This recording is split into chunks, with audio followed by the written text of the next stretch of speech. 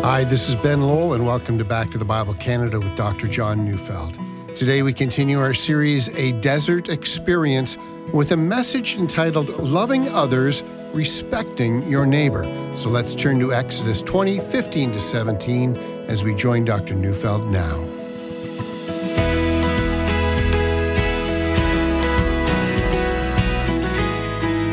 The Western world speaks much about human rights, and of course, no thinking person or caring person should ever advocate against human rights. But it's not just a Western standard. There's a document in our world called the United Nations Declaration of Human Rights, and it states, among other things, that everyone has the right to life, liberty, and security. It states that no human being should be held in slavery, that no one should be subjected to torture, that everyone has the right to due process by law before a competent tribunal, that no one should be subject to arbitrary arrest. People have a right to be free from persecution, and so forth. But these words will always just remain on paper if there is not inculcated in persons the respect for each other. And truth be told, there can be no individual respect for another without a moral foundation for that respect. And that moral foundation is found in Genesis 1:27. So God created man in his own image. In the image of God, he created him. Male and female, he created them.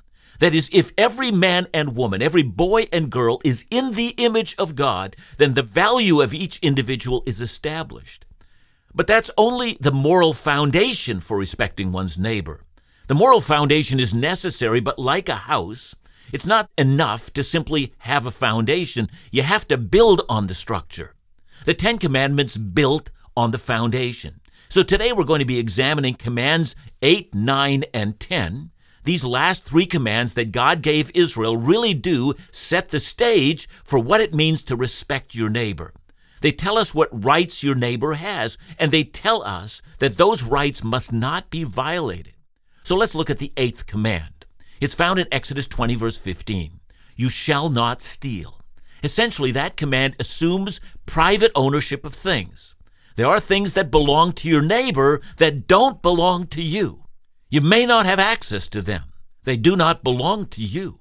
Stealing or theft, it's a monstrous problem today. The U.S. reports, that 35 million is stolen from retailers by shoplifters every single day. 1 person out of 11 are shoplifters at some time in their lives. That's incredible. The Retail Council of Canada reports that not only is shoplifting a problem, but so is employee theft. In fact, employee theft might just be a bigger problem than shoplifting. See, every year, employee theft costs Canadian businesses over $1.5 billion. The costs are staggering, resulting in numerous bankruptcies of businesses and also about a 2% rise in the cost of consumer goods. Yeah, you're paying 2% more than you should on everything because employees are stealing from their employers. But since employers are forced to pass those things on to the consumer, you're paying a 2% employee theft tax every time you buy. Security firms regularly talk about the 10-10-80 rule. 10% of employees will never steal under any circumstances. 10% will rob you blind, and 80%, the vast majority, will steal if the conditions are right, or the time is right, or they're depressed, or, an item seems large or small, or you name the reason. That, of course, means that in Canada today, about on average, 90% of the population is willing to steal. And what's especially interesting is that most of those people see absolutely nothing wrong with it. They have no ethical dilemma at all. See, let's see what the Bible says about private property and ownership. Genesis 1, verse 1. In the beginning, God created the heavens and the earth. It's because God created all things. The psalmist would later say in Psalm 24, verse 1, the earth is the Lord's, and the fullness thereof, the world and those who dwell therein. In other words, since God created, and since he sustains the creation, he maintains the ownership rights of this earth. Unlike all other systems of economics, in the Bible, God commands and maintains all things. God, not human beings, owns everything. But of course, that's not all the Bible says. After the creation of man and woman, God gives them specific commands. Genesis 1:28. And God blessed them, and God said to them, be fruitful and multiply, and fill the earth and subdue it, and have dominion over the fish of the sea, and over the birds of the heavens, and over every living thing that moves on the earth. Thus the Bible makes it clear that we human beings are the stewards of that which God owns. That means that God has entrusted his property to us to care for and to provide for it in the way that he has determined. And what God wants of us is that we subdue the earth. Psalm 8, verse 6, you have given him dominion over the work of your hands. That's where we get the idea of stewardship. We don't own anything. God owns everything. But God entrusts his property be used by us, not as we see fit, but as God sees fit. Greed, trampling on the rights of the poor, using money to abuse power and oppress others, that is condemned. So is taking that which God has entrusted to someone else. So think about it. If you want to calculate the cost of theft, well, I've talked about, shoplifting, employee theft. Now calculate the cost of failed businesses because of that, which is a staggering cost to the economy. Add that to auto theft and the insurance rates that follow. Add that to policing costs and security costs. Add the cost of identity theft. Well, it goes on and on. It's very likely that there would not be one single poor country on the face of the earth were it not for theft. And when God said, you shall not steal, he made the command so that we, the people of this earth, created in the image of God, would enjoy the wealth of his creation. We could be stewards subduing the earth and living for his glory. Theft is not the way to become rich. It's the way to remain poor. Theft affects others. We might say, they'll never miss it, but that, my friend, is a lie. The earth staggers against this crime against God. So let's move to the 9th command. Exodus 20, verse 16. You shall not bear false witness against your neighbor. So let's understand this command. 2,000 years ago, Pontius Pilate stood before Jesus and asked a searching question. What is truth? Indeed, that question sounds hauntingly contemporary. A professional athlete will stand before a congressional committee and testify that he'd never used banned substances. Presidents and prime ministers have denied and misled. Entire nations go to war by subverting truth. The intelligence industry of most nations wouldn't be able to exist without constant lies.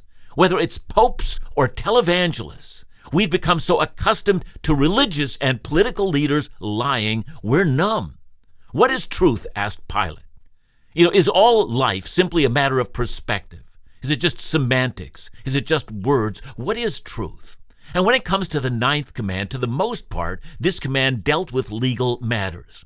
For instance, 3 chapters later, the book of Exodus explains this command. I'm reading Exodus 23, verses 1 to 2, and then verse 7. You shall not spread a false report. You shall not join hands with the wicked man to be a malicious witness. You shall not fall in with the many who do evil, nor shall you bear witness in a lawsuit, siding with the many so as to pervert justice. Keep far from a false charge, and do not kill the innocent and righteous, for I will not acquit the wicked. Or listen to similar words in Deuteronomy 19:16-21. If a malicious witness arises to accuse a person of wrongdoing, then both parties to the dispute shall appear before the Lord, before the priests and the judges who are in office in those days. The judges shall inquire diligently, and if the witness is a false witness and has accused his brother falsely, then you shall do to him as he meant to do to his brother. So you shall purge the evil from your midst. So you can see that the 9th command seems to be directed to what happens in a court of law. Well, that's not just true in the Old Testament. It's actually true in every country on earth that wants to pursue justice. Courts are in a battle for the truth. They can't afford what the philosophy professor teaches, that truth is a matter of perspective, or about Pilate's jaded view of truth. They have to get the truth, and so they pass laws against at least 4 things. First, perjury. Second, slander or libel. Third, false accusation. And fourth, broken contracts. Now, from a study of Ephesians 4:25-31, and I won't read it, but I want to give you 6 reasons why people lie. But as I do, let me define a lie. It's a deliberate attempt to deceive. If a person makes a mistake, he thought he saw an accident on 4th Street rather than 5th, he's not lying, even though he's not telling the truth. See, a lie is any deliberate attempt to deceive someone. Do you hear me? It's deliberate and it's an attempt to deceive. So from Ephesians, 6 reasons why people deliberately deceive. The first, anger. You know that anger will often lead a person to lie. In our anger, we sin. Someone has made us angry, and we want to tell someone else, and in so doing, we add a few details, we embellish, we stretch the truth, we lie. We need to let others know that our anger is justified, and so in order to convince others, we distort the truth.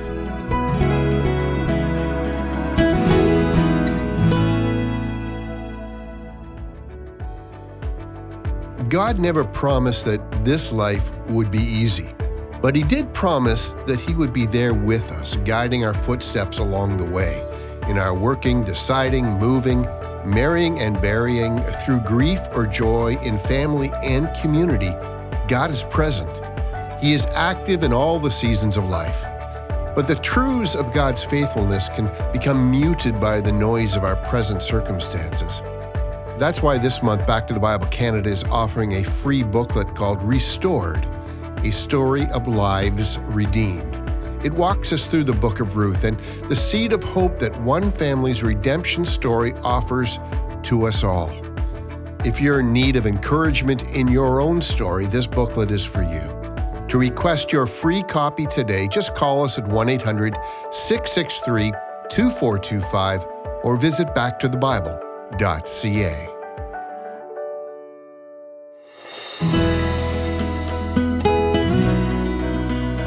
I've said the first reason why people deliberately deceive is because of anger. The second reason is because they wish to harm someone. Proverbs 26 verse 28a says, "The lying tongue hates its victims." Do you know that a lying tongue has victims? Oh yes, it does. Many are the reputations ruined. Many are the futures that are wrecked, the families that are destroyed, the jobs that are lost, all because of lies. One of the prime motivations for lying is hatred. Perhaps we want to hurt the person who has hurt us in the past. Perhaps we're jealous of someone's success and we want to damage them.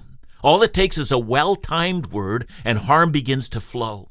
We portray someone as a fool or an opportunist or as arrogant or as uncaring, as a sexual predator or as an evil person. And so we bring forward a charge. I mean, think about it. This is where the command starts to come together.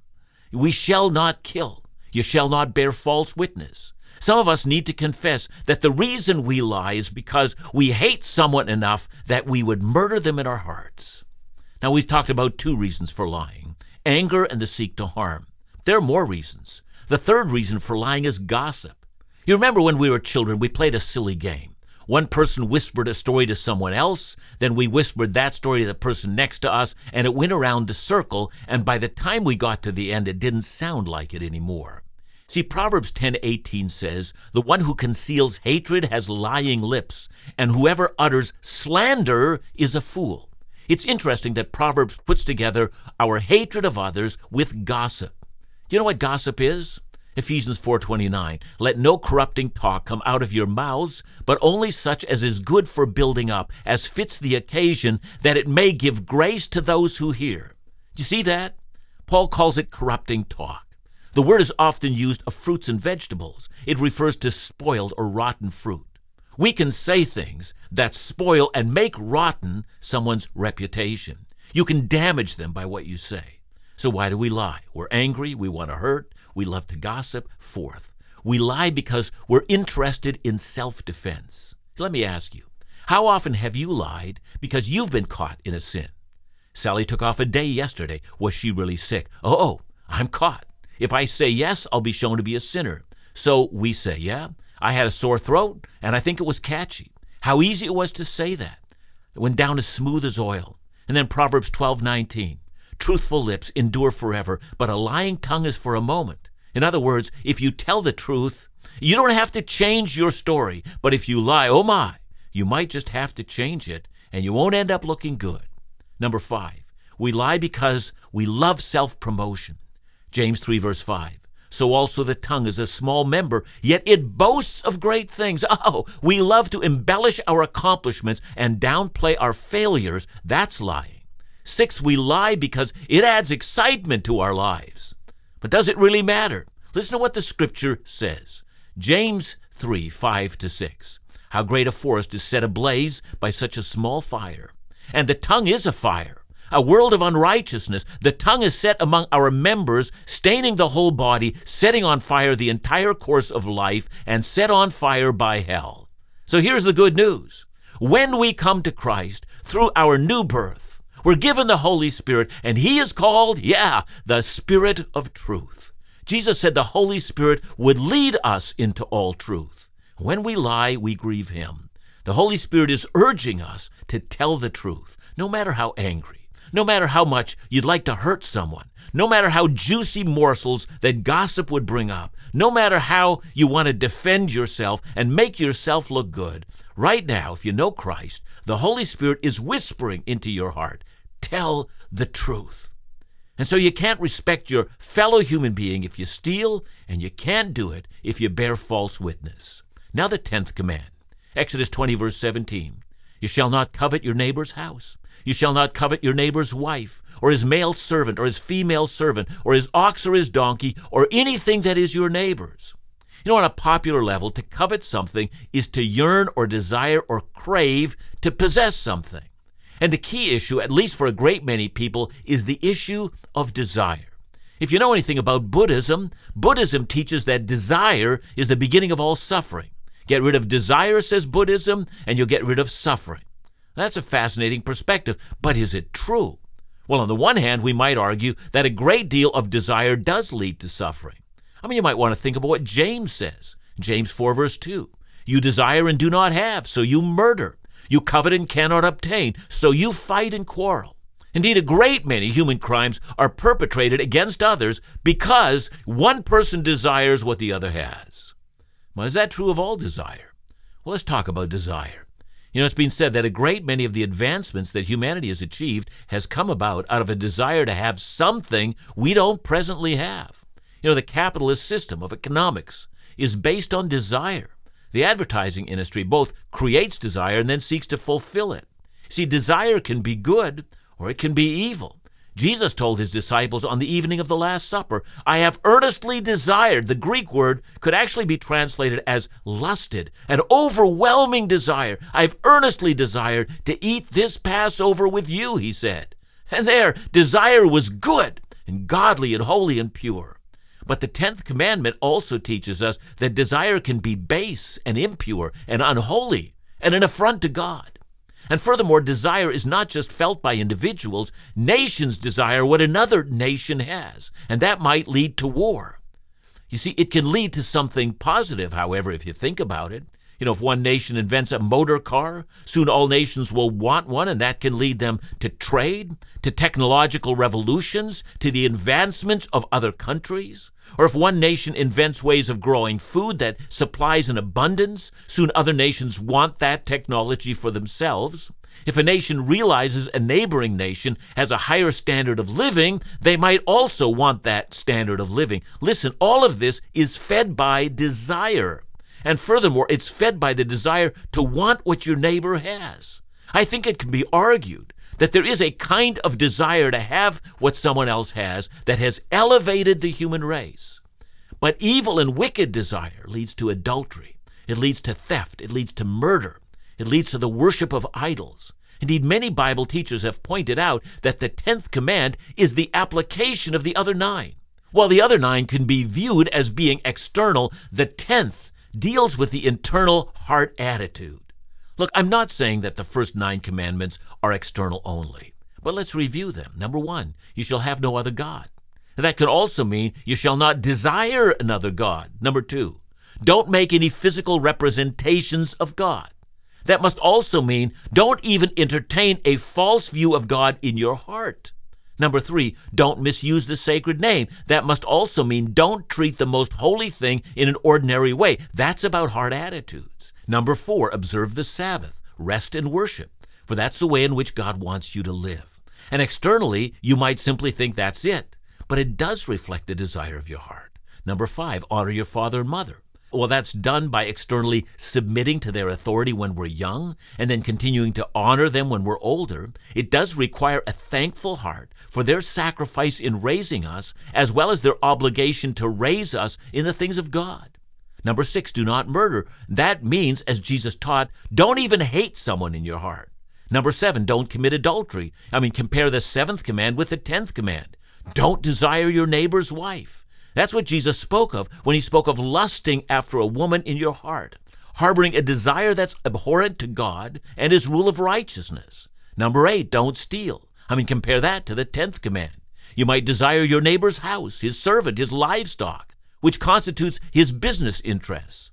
That inner desire is evil. And now number 9, don't bear false witness. You see, you might do that because you desire his harm.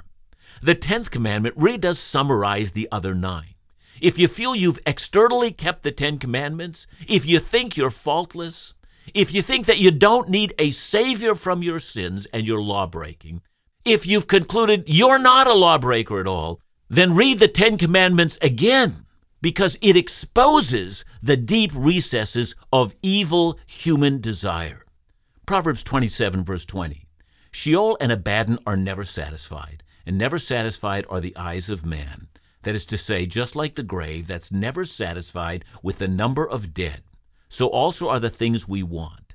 And it's the tendency towards dissatisfaction rather than thankfulness in God that leads to all offenses against God. The 10 Commandments teach us what is right. They teach us how to love God and how to love our neighbor. The bad news is that the 10 Commandments expose us as lawbreakers. The good news is that we need a Savior, and it just so happens to be that God has provided one. His name is Jesus. Thanks, John. Let me ask you, in a general sense, what is the impact of coveting, and how do we avoid comparison? Yeah, it's such a good question, Ben, because, the impact is felt everywhere. We think it's just something that we do in our hearts. No one else sees it. But it drives the direction of an entire life. There are people who are constantly dissatisfied. They can never come to a deep, abiding gratefulness to God for his many mercies. So instead of gratefulness and worship and a life freely lived before God, they're incessant complainers, and it breaks out constantly. And because of this, of course, they are unable to enjoy the life that God has for them. Thanks so much, John. And remember to join us again tomorrow as we conclude our series, A Desert Experience, right here on Back to the Bible Canada, Bible teaching you can trust.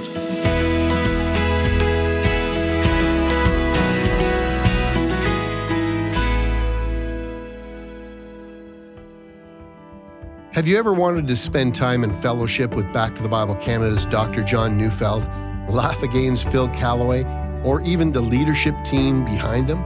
Well, this is your chance. We invite you to join us on a cruise from April 5th to the 14th of 2024. Kicking off in Miami, we'll sail through several stunning locations within the Caribbean. The beautiful scenery combined with the Bible teaching of Dr. John, spiritual encouragement of Laugh Again's Phil Callaway, and feature musical guests is a recipe for the vacation of a lifetime. This is a time to be refreshed on so many levels. So for more information, to download the itinerary, visit backtothebible.ca, call us at 1-800-663-2425, and please note that with all ministry travel events, no ministry funds are spent. All related costs are covered by participants.